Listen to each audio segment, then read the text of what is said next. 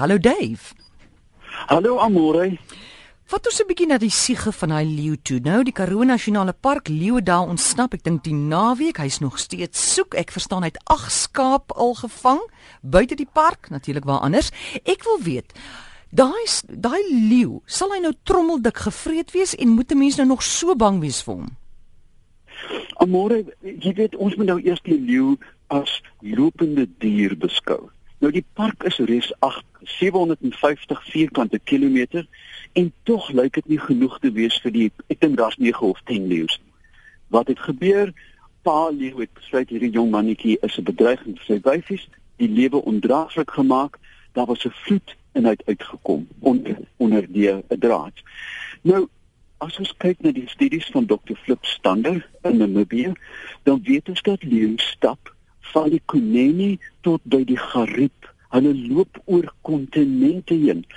Dink 'n bietjie aan jou huiskat. Gewoonlik as jy daar slaap, maar as jy wegloop, dan is spikkels ryk vir Suster Sarah se bronstige kat, jy weet 4 kilometer ver en as jy oë uitvee is hy daar.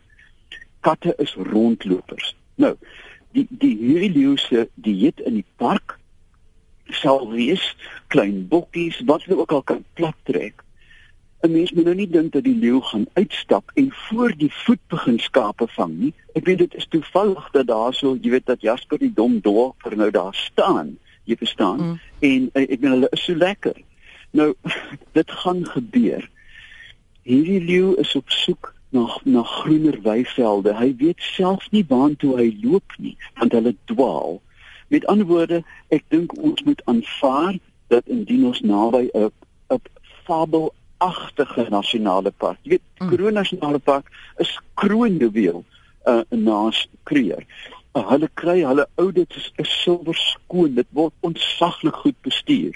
So, dis nie slordigheid van die park se kant af nie, hierdie dinge gebeur naby 'n park.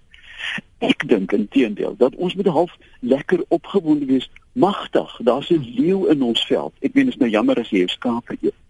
Ek dink nie dat die leeu noodwendige gevaar inhou vir mense nie. Ek het hulle al afgeneem vir 'n TV-program en hulle is in plain Afrikaans bedonderde leeu's, hoor. Jy moenie naby hom kom nie want hy gaan vir jou kap. So, 'n gesonde versigtigheid. En ek dink dat hierdie mense alles in hulle vermoë doen om die dier terug te kry. Hulle sal hom soek met 'n helikopter, 'n pyl in sy buik inskiet en hom terugvat. Ek weet nie eintlik wat hulle met hom gaan doen nie, want hy's klaar nou kroonwild verklaar deur die ander leeu's. Maar ek dink die park is heel moontlik groot genoeg dat hulle kan afstyg en hom in 'n ver hoek gaan sit en weer eens kyk wat gebeur. Ek weet dis 'n baie groot gebied, maar hoekom sukkel hulle so om die leeu te vang? Amore, ek was nou betrokke by wildtel uit vliegtye. Weet jy dat daar is 'n ding wat die Engelse noem 'n search image, of jou oog ingestel is vir 'n dier waarvan jy weet 'n olifant kenner sien 'n olifant, buffel kenner sien 'n buffel. Met sensus in 'n klein parkie Amore ondertel ons in die orde van 40%. Jy het geen idee hoe moeilik dit is om 'n dier as 'n leeu in 'n bos lê. Ek het met Flip Stander al in die woestyn gewerk. Daar is nie eens bosse nie. Maar wragtig in die bos wat oorbly lê daar 'n leeu en jy ry knap teen hom verby. Hy is kripties, hy lê plat, hy trek die ore plat. Ek het die grootste simpatie met hulle. Dave, sê gou vir my, 'n leeu, al is hy, ek verwys gou vinnig weer na verlede week se gesprek, die vrou wat in die motor was en die leeu wat haar daar gegryp het. Yes. Val leeu's mense sommer net aan, is dit uit hongerte uit of aggressie? Nee, dit is gewoonlik uit aggressie. Kyk, daar is elke dier op aarde het 'n standaard afstand wat bekend staan as die vlugafstand. Jy kan 200 meter van 'n springbok afkom, jy kan 50 meter van 'n buffel afkom ensovoorts. Nou leeu's het 'n redelike kort vlugafstand. Daar was al mense wat gedink het na aanleiding van die studies van Konrad Lorenz dat as jy jou man staan en die leeu in die oë kyk, jy verstaan, gaan hy stop. Mense wat dit probeer het was vir maande in die hospitaal. Ja. Die leeu het hierdie status as groot 5 nie verniet nie, Amore. Ek het verlede week gesê, hulle is uiters uiters gevaarlike diere. En soveel soos hulle in die skaduwee lê en aan hulle agterwêrelde lek, so vinnig kan hy opstaan en jou vermorsel. Mens moet 'n leeu se spoed nooit onderskat nie. Maar dan moet jy ook nie dink dat hierdie leeu eenvoudig uit is om mense te gaan verkarnivol nie. Dit is nie so nie. As jy binne sy vlugafstand betree, gaan hy kwaad word. Dank die Vader hulle gewaarsku gewoonlik 'n bietjie en blom en hoes en so aan. Maar ek dink regtig, ons moet dit nie hysteries raak hieroor nie. Die kanse dat daai leeu jou gaan vang en seermaak, is skraler as 'n motorongeluk. Goed. Hoe het hulle geweet dat daar 'n leeu ontsnap het uit die park uit? Ja, spore. Daar het ek het nou 'n vinnig goue boer wat knap in die park bly gebel. Ek ken hom baie goed.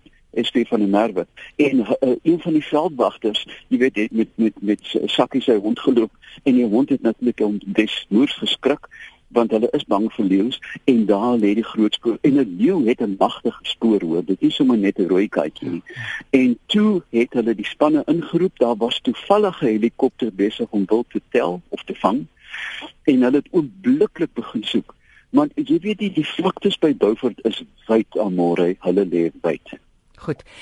Jy het net genoem van daar's mense wat sê jy moet 'n leeu in die oë kyk en dan gaan hy jou nie aanval nie en hulle lê vir maande in die hospitaal, maar wanneer dit kom by sê maar 'n aggressiewe hond, hulle sê jy moet nooit jou rug draai op 'n hond en hardloop nie.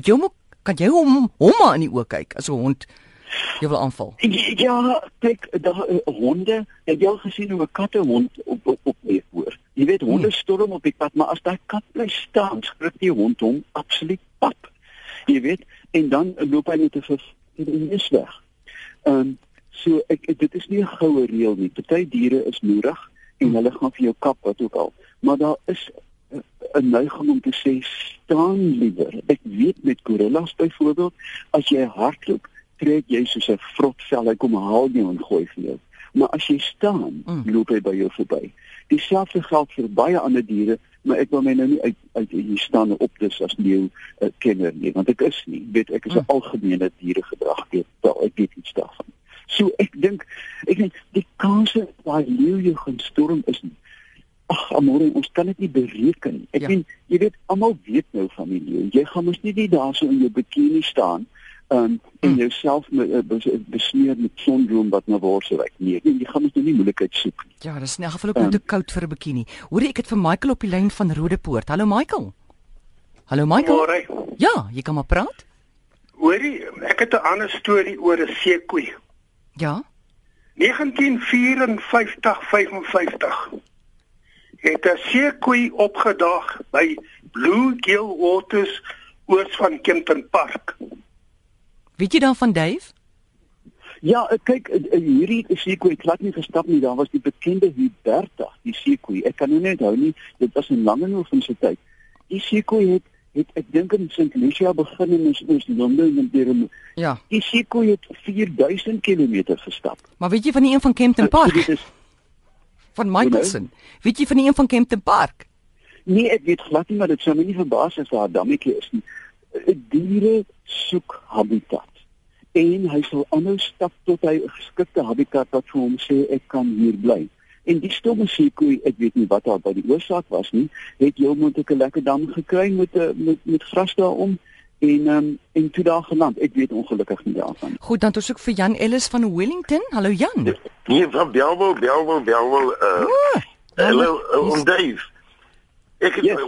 Ons het nou daar gepraat oor die reuke van mense, hierdie skerp goed. Ja. Is dit nie ook 'n ding omdat die wilde diere die mense aanval nie? Kyk so daai man nou in Australië wat daai tier gewerk het vir 6 jaar. En hy oggend toe hy daar inkom in die oggend toe val die tier hom aan. Is dit nie omdat hy dalk 'n ander perfume of 'n aftershave of 'n onderarm goed aan het nie? Maar kyk, die goed raak mos aggressief vir daai klas reuke. Hou dit nie meriete in nie. Ek dink nie dat as jy nou oliekolonie op jou gaan uitskik, gaan die leeu jou of aanval of vermy nie. Die aanvalle het gewoonlik met gedrag te doen, nie hoe nie. Dit is 'n postuur wat jy inneem. Daar's die bekende Las Vegas geval van twee sulke vreemde peervoëls wat vir 'n hele leeftyd met leeupies gespeel het tot een voor die gehoor hytjie en mytjie opgeëet is, jy weet. Hy het iets verkeerd gedoen na al die jare. En dan en hierdie was natuurlik ook leeu's in gevangenskap. So daai ryke is nie kan nie iets doen nie. Hy skerp parfuum ryke. Nee, ryke sal iets doen. Nee, ryke sal beslis iets. As jy in die veld loop en jy's uitermate bang, sal jou liggaamsweet afskei wat sogenaamde feromone bevat. Nou as daar 100 leeu lê en hy dink, my magtig, jy weet, hier kom 'n man van oorsprong, ek ryk uit gisteraand vleis geëet of wat ook al, dan sal jy die gevaarfaktor uiteraard verhoog.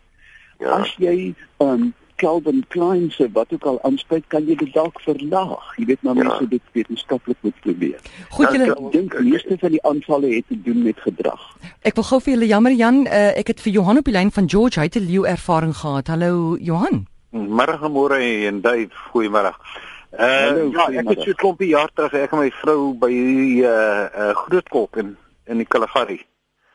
Moes ons die oggend ons goed laai om nou die kamp te verlaat. En toe ek die bakkie nou volgelaai het en ek draai om en ek kan nie niks in die bakkie terugneem of iets nie. Toe tussen my en die tent kom hier 2 leeuwytjies om die hoek gestap en dis seker so 30 meter van my af. En ek het net gestaan in die cooler box. Wat sê jy?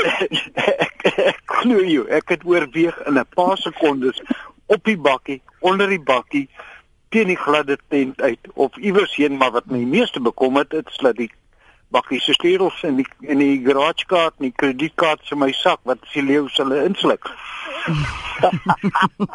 Ja, nee, ek het gebeurde my spore was 3 keer hulle grootte.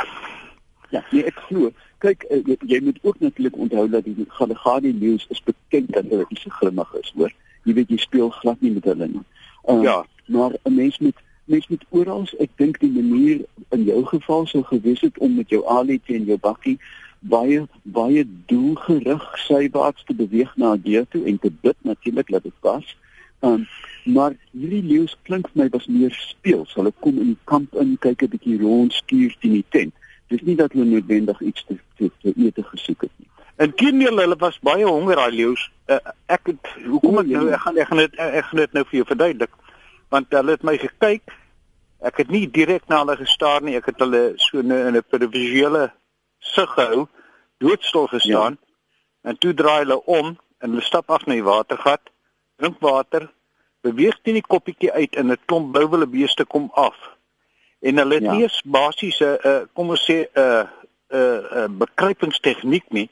Hulle het eenvoudig in daai blouwille beeste ingestorm en elkeen het 'n paar gejaag totdat hulle 'n jong kalf gevang het. Ja. Hulle het hom toe gekry. Hulle het hom gekry, maar ek kon geen foto neem, ek het te veel gebewe. Nee, ek glo jou.